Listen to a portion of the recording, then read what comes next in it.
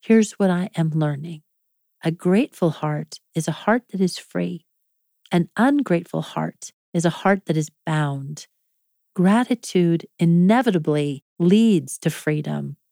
The root word of gratitude is the Latin word gratis, which means free.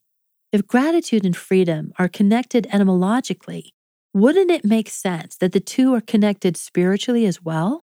When we cultivate hearts bent towards seeing the good we've been given, it frees us from the sludge of negativity so we can experience joy.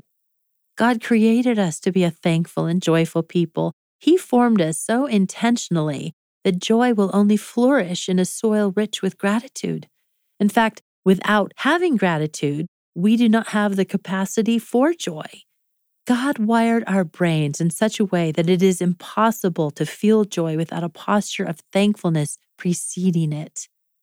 According to research published in the journal Cerebral Cortex, gratitude primes the brain for positive emotions.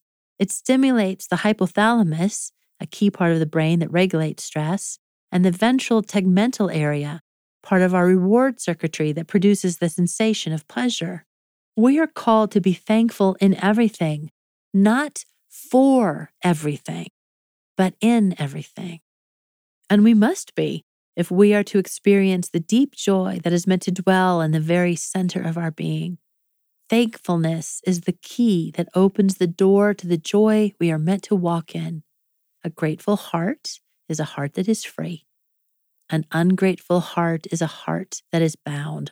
I'm picturing Eeyore here, or Puddleglum. Neither sees the good, but only the possibility for the worse.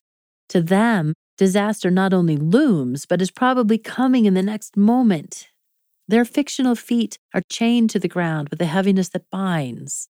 I recognize myself in them. To be free, I need to look back at my life and the lives of others and remember the faithfulness of God. Though sometimes it may feel like it would take a miracle to be lifted out of the mire of worry and transferred to a place of gratefulness, the choice is ours to make. Remember, Eucharistio, thanksgiving, always precedes the miracle. Gratitude is the key, friends. Gratitude unlocks joy. And to be grateful, we need to remember the reason for our gratitude. We are grateful because we have been rescued.